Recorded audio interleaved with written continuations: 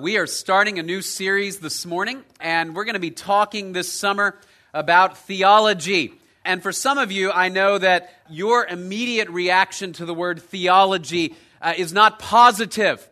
You may think about people getting in arguments when you think about theology, angry discussions about subjects that ultimately don't matter, maybe what you think about when you think about theology. I ran across a story from 2004 when I was thinking about theology this week. It says a couple who got into a dispute over a theological point after watching The Passion of the Christ were arrested after the argument turned violent. Okay, here's what happened. They went to watch The Passion of the Christ, right, which is a movie about the selfless sacrifice of Jesus for our sins. And on the way home, they began to argue about the Trinity. And the argument gathered steam in the car, and it actually turned violent when they got home. They began to shove and push one another. This wife actually stabbed her husband on the hand with scissors. She was so angry about this theological argument. And there's a quote from the wife. She says, "It was the dumbest thing we've ever done." They called the police on one another. They were both arrested. And the sheriff who arrested them said, really, it was kind of a pitiful thing to go to a movie like that and fight about it. I think they missed the point. Hey, you think? Like, I read that and I thought, absolutely, they missed the point, right? But for many of us, that's what we think of when we think about theology. I was at a theology conference about 15 years ago and actually saw two prominent theologians, men whom I respect, literally nearly come to blows in a discussion about the role of women in ministry, and their fists were clenched and their faces were red, and they were shouting at each other in a group of other distinguished theologians. Right? If that's what we think of, though, when we think of theology, we are, in fact, missing the point. Because ultimately, theology is the study of God that ought to drive us to worship rather than to anger. For others of you, you think about dusty libraries and large stacks of books that are irrelevant and professors who have not seen the sunlight in years, writing papers with words like supralapsarianism and transubstantiation just to impress their friends, arguing about how many angels can dance on the head of a pin. I ran across a few quotes that express this angst about theology this week. This is an anonymous quote, but it captures the essence of many people's views about theology well. If all the theologians in the world were laid end to end, they still wouldn't reach a conclusion. Right? Many of you, that's how you feel. Karl Barth, the great 20th century theologian, said this: the Word became flesh, and then through theologians it became words again. Right? And the idea is that theologians have a knack for turning these great doctrines about God into arguments over words. All right, but in reality, that's not the purpose of theology. If that's what we think of when we think of theology, we are missing the point. And here's why. Because there is nothing more significant, nothing more practical than learning about God. Because if our ideas about God are wrong, then our worship of God will be wrong. If our ideas about God are wrong, then in fact our gospel will be wrong. C.S. Lewis put it this way. He says, theology is practical, especially now. If you do not listen to theology, that will not mean that you have no ideas about God. It will mean that you have a lot of wrong ones. When we proclaim the message of the gospel that Jesus, the Son of God, died in our place for our sins and rose again on the third day and promises eternal life to all who will believe in Him, that we are saved by grace through faith, there is so much theology tacked into that seemingly simple presentation of the gospel, that without a proper understanding of God, our gospel itself will go astray. Right? And the genesis of every non-Christian cult ultimately is a misunderstanding of theology. of who Jesus is. Because even in that simple statement of the gospel, we are affirming the deity and humanity of Christ, a beautiful theological concept that is often called hypostatic union, a big word for that concept that Jesus in one person is fully divine and fully human. We are affirming what's called substitutionary atonement, that Jesus died in our place. We are affirming bodily resurrection. We are affirming certain things about the end times and eschatology. All of those come into play when we proclaim the gospel. All of those things come into play when we talk about God. All of them come into play when we sing songs, just like we sang of worship to God, and we say, we have no other king but Jesus, Lord of all. That's a theological statement. And in the Scripture, to worship the wrong God, there's a name for that. It's called idolatry. To worship a God that is at odds with what the Scripture tells us is idolatry. And so the aim of theology is not so we can teach classes in a dusty library or classroom, but so that we can love and worship and proclaim God correctly. So as we begin this series, where we want to set our minds this morning is this: we must think about God accurately in order to worship Him correctly. We must think about God accurately in order to worship Him correctly. So this summer, we're going to be looking at a number of theological topics, all the way from the Bible to what it says about mankind, to what it says about the Trinity, a whole bunch of ologies, right? Bibliology and soteriology and anthropology. But ultimately, what we are aiming toward is, in order to worship God correctly, we want to think about Him accurately. And so this morning, I want to set the stage by talking for a bit about theology. I'm just going to introduce the topic and ask the question, what is it when we say the word theology, and why is it significant to us that we study it, that we learn about God through the Scripture? That is the study of theology. I want to say this as we begin. Whether you know it or not, you are a theologian. If you ever think about God, if you ever ponder the deep questions of life, like why do bad things happen to good people, or where do we go when we die, or what is God like, and how can God be sovereign and yet also give mankind a measure of free will? If you ever think about those concepts, you already are a theologian. The only question is, will your theology accurately reflect the God of the Scriptures? And so we want to look this morning at the subject of theology, and I'm going to present just a few concepts about theology that will drive everything we talk about this summer. The first one is this, that, and this may seem obvious to you, but the subject of theology is God. The subject of theology is God. As you look at the definition of the word itself, it comes from two Greek words, right? The first Greek word is theos, which means God. Right? The second one is logos, which means word or instruction. If you think about John 1:1, in the beginning was the Word, and the Word was with God, and the Word was God. That is logos. It has the idea of the speech of God, or the instruction about God. So what is theology then? It is words or instruction about God. Very simply, theology is the study of God. Now, why is that significant for us to set that principle right up front? Here's why. Because we want to know more about that which we love.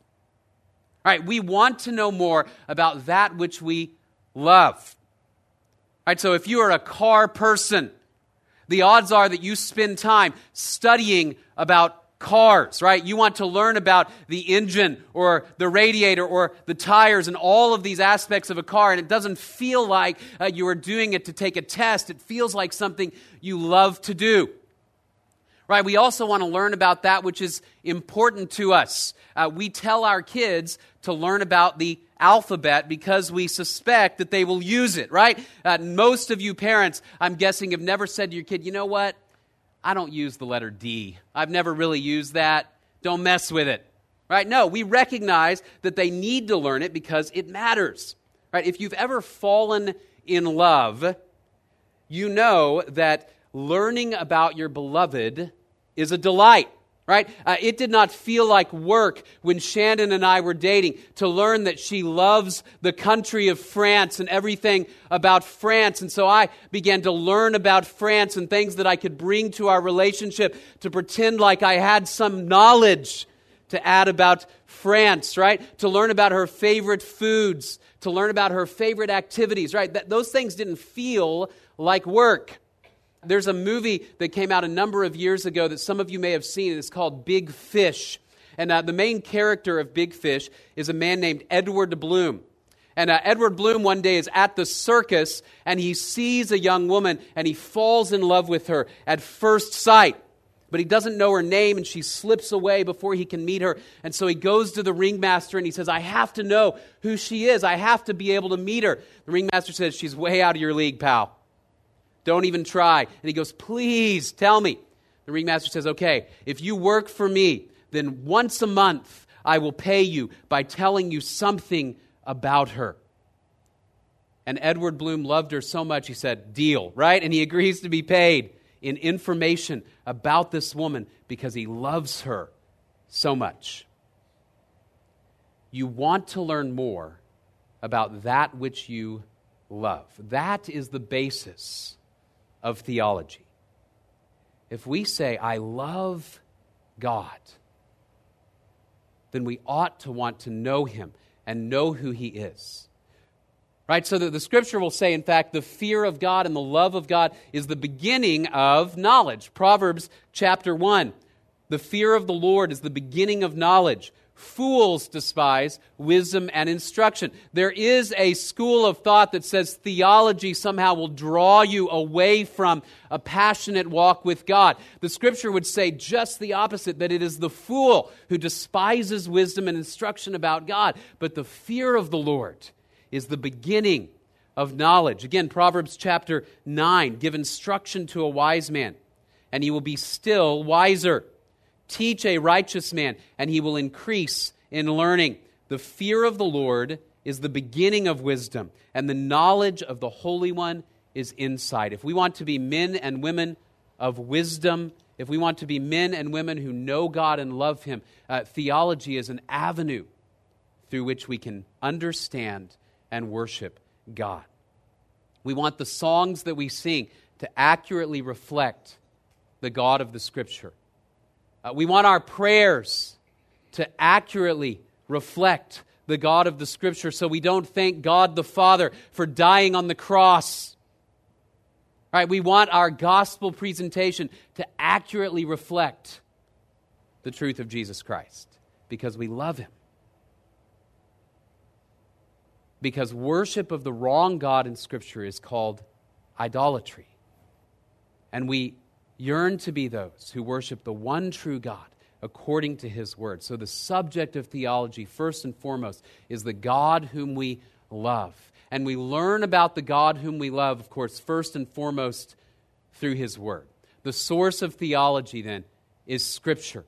The source of theology is Scripture. In other words, we want to approach theology understanding that although we can use other tools, although I can learn about theology from other people, or I can learn about theology from a pastor that I respect, or I can learn about theology from a Christian living book, or even a movie. Ultimately, I want to submit all of my understanding about God to the Scripture because God has given His Word as the primary source for us to understand Him. Right? You would not write a dissertation on any subject in the world without going to primary sources. If you were writing a dissertation, for example, on Native American culture, you would not suggest that the Disney movie Pocahontas ought to be your primary source. And yet often that sort of approach is what we take when we think about theology. Instead of going to the Scriptures first, we go to our favorite preacher's podcast. Or we go to a movie or a novel series like Left Behind, which isn't evil, right? But it isn't Scripture. It's entertainment. It's an interpretation of the Word of God. Right? Or we go to some other book. Right? But the source of theology, first and foremost, is the Word of God. So that when we look at 2 Timothy chapter 3, all Scripture is inspired by God and profitable for teaching, for reproof, for correction, for training in righteousness, so that the man of God may be adequate, equipped for every good work. Right? First and foremost, we go to the Scripture. Now, I want to be clear. We can't just yank a passage right out of its context and apply it in any way we please. Just because we read it in the Scripture doesn't mean we're interpreting it appropriately. Right? So that is where the body of Christ comes in. That is where some of these other commentaries and books and sermons can help us. That is where the creeds of the church can help us to understand how has the Scripture been interpreted through the years. But first and foremost, we go to God's Word. Right? So that when a young person, a college student or a high school student often comes and says, "What are you reading right now? What should I be reading about God?" My first answer is, are you reading the Bible? Invest your time in God's Word, because that is the source of theology. Right? I walked into our living room this past week and found my 8-year-old daughter on the sofa reading her new Bible. And as I walked in, I thought, well, that's great. She's reading the Scripture. And I said, "What are you reading, sweetie?" And she said, "I am reading Revelation." And my first thought was, oh no, help us, right? Not only will she not understand, this was honestly my first reaction is there's all of this stuff about, seal judgments and bowl judgments and fire raining from heaven and horsemen of the apocalypse. And I thought, not only will she not understand it, she is going to have nightmares as she reads through it. And sure enough, at breakfast the next morning, she said, "Revelation is a little scary," right? I said, "Yes, it is." But I held my tongue from saying to her what immediately popped to my mind, which was, maybe you shouldn't read that yet. Right? And here's why. Because I want her to learn that God has given His Word for us to know Him. And the only way to know God's Word, even when it's hard, is to begin to practice reading it. Right? So maybe I can help her understand it. Right? But God forbid I would stop her from reading it. And for many of us, I think in the past, we have approached the Word of God and found it difficult. And so we quit. Right? You start with your year through the Bible plan, and you hit somewhere around Numbers, and you go, "This is the worst," right? And so you quit. And I would urge you, keep reading. Turn over to the New Testament if you must, and come back to Numbers.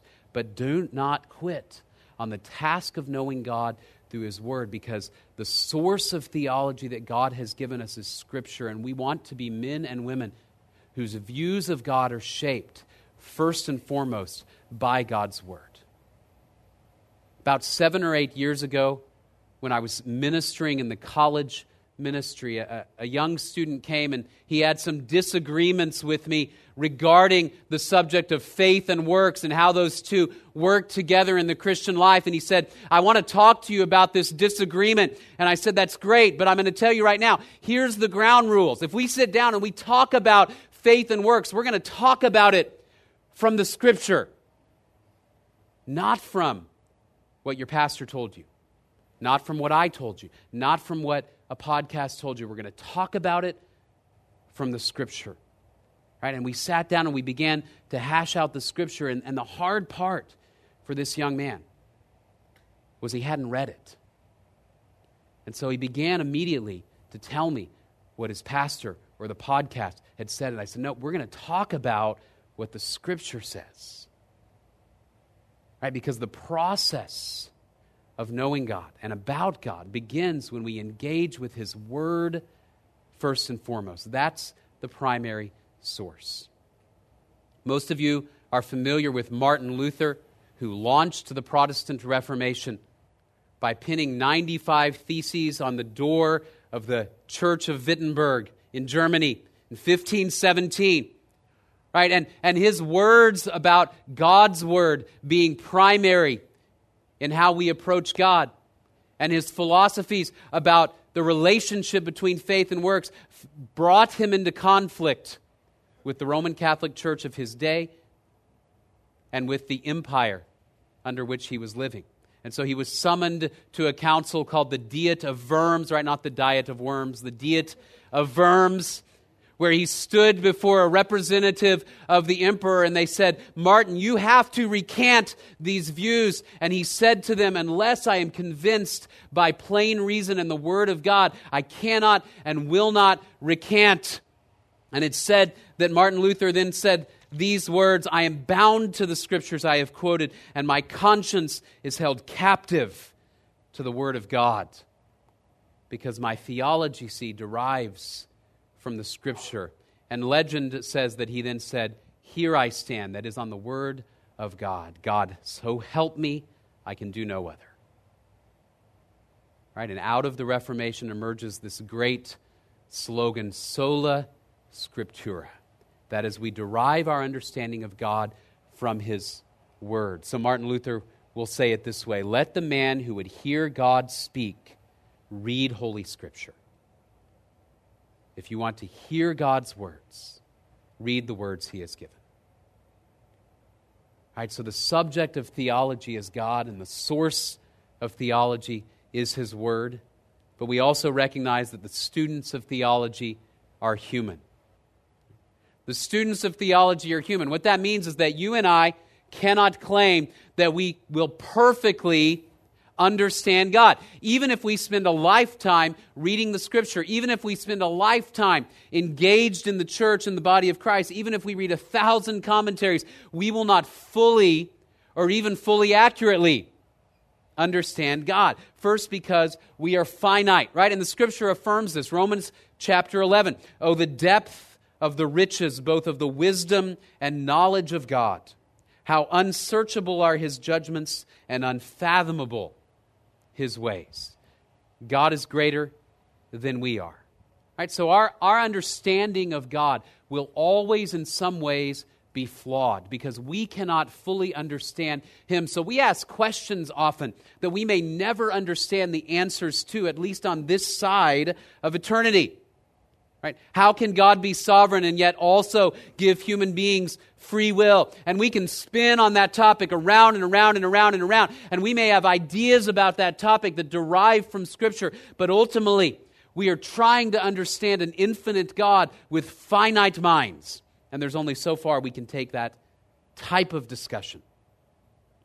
Right? Why do bad things happen to God's people? Again, we can spin around and around and around, and the Scripture gives us some answers. But know that men and women of faith have wrestled with this and written about this and preached about this for thousands of years. And they keep going because God is infinite. That should not cause us to despair, but it should cause us to recognize the beauty and the perfection and the infinite nature of God and say, I want to know him all the more. All right, one of the challenges that we have when we approach theology is that you and I are not even aware of our own biases, our own preconceptions, our own culture, and how all of those things play into the way we read the Scripture, the way we understand other people, the way we speak, the way we think. One of the most vivid memories I have of becoming aware of how my culture had shaped me was one summer I went to serve on staff at a camp in upstate New York, where I was serving on a staff with about 200 or 300 other Christian high school and college students, most of whom came from the Northeast. And I was tasked with leading the music for the staff. And so on the very first week, I got up and I began a song. And as the song began, I called everybody to worship. And here's what I said, y'all stand up and let's worship. And I heard chuckles, just like I'm hearing right now. And I literally thought, why are they laughing at me? I had no idea why they were laughing. And then I heard somebody from the back corner go, y'all come on and sing now, you hear? Right? And I thought, oh, they've literally never heard a person in a real sentence use the word y'all, right? And I thought, that's a tragedy because it is a perfect second person plural pronoun. All Right? It's so much better than the ones they use, like use guys or you guys, right? It's just one word, y'all, right? I could see certain translations of the Scripture really working well with the word y'all, right? Like Moses saying, y'all quit complaining about the manna, right? It was so ingrained in my speech that I didn't even see it, right? And what happens to us is that the world we grow up into, the families that shape us, the people we talk to, the books we read, those all bring us a particular perspective on God and how to read God's Word and how to understand it. And often it is very difficult, if not impossible, for us to get beyond those preconceptions because we are finite. The only perspective ultimately that I understand is my own, right? Because I cannot get into your mind, and I certainly can't get into God's mind. And so we approach theology with humility to say, I need the Word of God, but I also need the body of Christ. I need other wise men and women. I also need the words of those throughout the history of the church who have wrestled with topics like the deity of Christ and the Trinity so that I can understand what God's Word is saying. So we approach it with humility because we're finite, but also because we're sinful. And when we read the Word of God, in our sin nature, we resist the truth of God's Word. And so our understanding of God's Word is often skewed because we have sin in our own heart, pride and greed and lust and anger and all sorts of sin that we do not even recognize and we certainly don't want to let go of. And so it shapes even the way that we think. Anybody who believes that the mind has not been corrupted by the fall is wrong. The mind, the heart, the body, all parts of me have been corrupted by sin. Romans 1. Paul will say, the wrath of God is revealed from heaven against all ungodliness and unrighteousness of men who suppress the truth in unrighteousness. We suppress the truth because we are sinful. Everybody who has kids has had an experience of finding that your child perhaps ate something forbidden, got into the candy jar and ate chocolate or cookies that he should not have eaten. And you discover the child, and you confront the child, and you say, did you eat a cookie? And the child can be holding the cookie and say, no, I did not. And you say, but you're holding the cookie. I am not holding a cookie. Right? There is cookie on your face. It's in your teeth. I smelled the cookie from the kitchen. You're still chewing the cookie. I did not eat it. I did not. Right? Because we suppress the truth. As we grow, we become more sophisticated in our ability to suppress the truth and get away with it. And often what happens is we even are unaware of our own sin. Right? Much like that toddler. He wants so badly at that moment to believe that he didn't break the rules, that he convinces himself that he did not. And so when we read the Scripture, we justify, we rationalize, we evade. And so we always approach the Scripture with humility, and we always approach the Scripture along with others in the body of Christ who can say to us, you may be interpreting that incorrectly because, frankly, you have a sin issue in your life that keeps you from understanding it rightly. Right? So we approach the Scripture with humility. We're finite. We're sinful. But the good news is we also can approach it with hope. And here's why. Because God wants us to know Him. We can approach theology with hope because God is not trying to hide Himself from us. He is trying to reveal Himself to us. When He gave the law to the nation of Israel in the book of Deuteronomy, God said to them, for this commandment which I command you today is not too difficult for you, nor is it out of reach. It is not in heaven that you should say, who will go up to heaven for us to get it for us and make us hear it, that we may observe it. The word is very near you, in your mouth and in your heart, that you may observe it. God says, look, I've made it plain. I've made it accessible. He hasn't deliberately made his will difficult or hard to find. He is through his word and through creation and through his people and through history speaking to his people so we can know him. Right? So the subjects of theology are human. And so we approach theology with a great deal of humility, but we also approach it with a great deal of hope that God wants us to understand him accurately so we can worship him correctly. Right? And ultimately that leads us to the goal of theology. The goal of theology is worship. The goal of knowing about God is that we know God and we worship God and we proclaim God. Right? The goal of theology is worship. Some of the most theological passages of Scripture are also some of the most worshipful. If you have a Bible, turn for a moment to Psalm 103. I want you to see Psalm 103. The psalm begins with a statement of worship. Bless the Lord, O my soul, and all that is within me.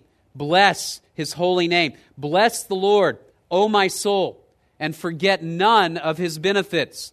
Now watch, who pardons all your iniquities, who heals all your diseases, who redeems your life from the pit, who crowns you with loving kindness and compassion, who satisfies your years with good things so that your youth is renewed like the eagle. This is soteriology, that God saves his people. The Lord performs righteous deeds and judgments for all who are oppressed. He made known his ways to Moses, his acts to the sons of Israel. This is church history.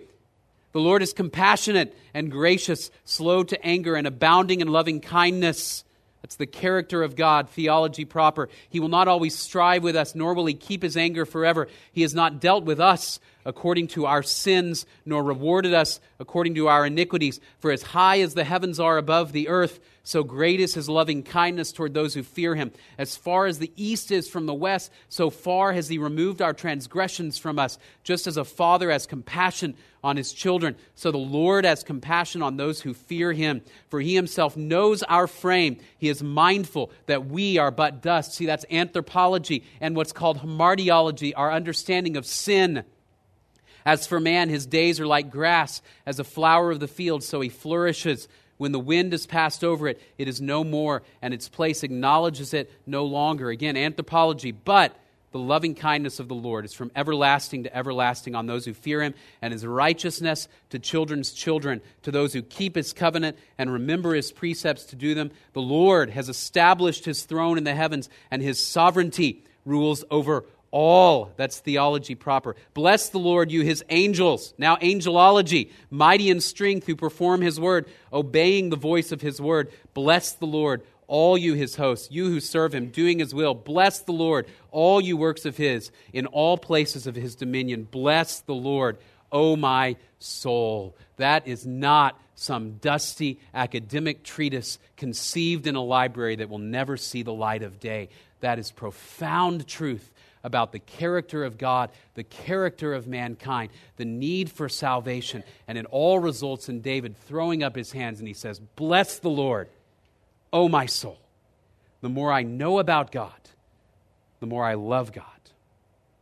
When I was in seminary, I had a class with a professor who would begin each lecture with a prayer. And his prayers were always these profound theological statements. In fact, a couple of weeks into this course, I noticed that there was a young man on the front row who was always typing on his laptop, tap, tap, tap, tap, tap, tap, all the way through. While the professor was speaking and lecturing, certainly many people were typing, but even while the professor was praying, and it irritated me, because I wanted to hear the professor's prayers. And so one day a friend of mine and I went to this young man and we said, why don't you stop typing while he's praying? And the guy said, I'm typing his prayers because I want to learn to pray like him. And I went online to his online course. This professor, his name is John Hanna, and I typed out one of his prayers, and I'll just read a portion of it for you this morning. Our Father in heaven, we humble ourselves before you today as our great and benevolent God, the one who sits above the circle of the earth in resplendent glory and power. Your angels bow before you. The saints that have gone before us adore you, crying out, "Worthy is the Lamb that was slain," straight out of the book of Revelation. We thank you so much, our Father, that you have allowed us to have your Son, that you allowed him to come into our blighted world to live for us, and most poignantly to offer himself up in our place for us, bearing our guilt, bearing our penalty, enduring its just recompense, that you might freely and justly forgive us of all our debt. We thank you for the wonder of salvation, for the quietness and peace and tranquility it has brought to our souls, and the hope that we have, that though this place is but a shadowed world, there is something greater beyond it, to which it points, however feebly. Our Father, we pray that as we begin our time together, that your mercy would be upon us. For these dear men and women who have come here to study, we pray your grace for their lives, not only for their minds, but for their hearts. That he who is merely educated intellectually is not really qualified at all for the work of God. And if you do not do that quiet work you have promised to do for your children and have done time and time again, we will only be expending energy. We love you, our Father. You are the great God of heaven. We bow in obedience to you and look forward to the day when the kingdoms of this world will be given up to you and you will reign forever and ever. Now help us as we think together. We ask it as a favor for Jesus' sake. Amen. It's a prayer that is rooted in a deep understanding of God's word, of the person of Jesus Christ, of the task of knowing him. See, theology drives how we worship God. And so in order to worship God correctly, we need to understand him and know him accurately. This past Easter, as I was preparing for my message from John chapter 11, throughout the course of the week previous to that Sunday, I was reading John 11, one of the most profound descriptions of the deity of Jesus Christ in the New Testament. And so I was looking at things like the deity of Christ and his relationship to God the Father and the Trinity and the concept of bodily resurrection and eschatology. And all of these things were playing into my sermon. And as I filled my mind with God's Word and all of these truths about God, I got here on Sunday morning and I began to refresh all of these things, and I began to pray, and I began to weep with joy at the type of God who would give his Son, with joy at the reality of the resurrected Savior, right? Because when we fill our minds with who God is, we are moved to worship him. That's what we want to do this summer. To begin the process of thinking about God accurately so we can worship him correctly. What we're going to do this morning as we close is we are going to worship him in just a moment. We're going to finish with a song. But here's my prayer as we begin this study is that all of us will submit our hearts and our minds to the guiding of the Spirit. Right, the process of knowing God, of course, begins at the moment that you trust in Jesus Christ. And if you're here this morning and you have not yet entered into a relationship with God through his Son Jesus, the beginning point, of course, of theology, of knowing God, is to believe that Jesus died for your sin and rose again, and God forgives all of our sin when we trust him. And the Spirit of God enters our heart and our mind and empowers us to know him. Right, and if you know him, you then have the opportunity for a lifetime to know him better. All right, so that's what we're going to do this summer. Let me show you what we're going to talk about this summer. Here's just a little schedule of where we're headed. You'll notice that for a few weeks I will be gone, both for vacation as well as to study up for the fall semester to preach. Right, but we're going to talk about Jesus, the Holy Spirit, the Trinity. We're going to talk about us, mankind, and sin, and God's attributes, the Bible, sanctification, end times. I realize that's happening in the middle. It's just the way the schedule played out. Angels, eternal security. I had to hand off end times to someone else. All right. Eternal security, the church, and salvation. We're going to talk about the truth of God's Word from a theological perspective so that as we come to know God more, we will learn to worship him correctly. Allow me to pray for us, and then we'll end in worship. Father, thank you for your word. Thank you for the opportunity to know it. I pray that we would never believe that theology is simply academic. We would never believe that the study of your word is simply a way for us to argue about minute points that don't matter, but that we would deeply fall in love with you and with your Son, Jesus Christ, and desire to know about you because we want to know you. I pray that would be our desire this summer. Prepare us as we go from here for the task of knowing you, serving you, and proclaiming you. We pray all of this in Jesus' name. Amen.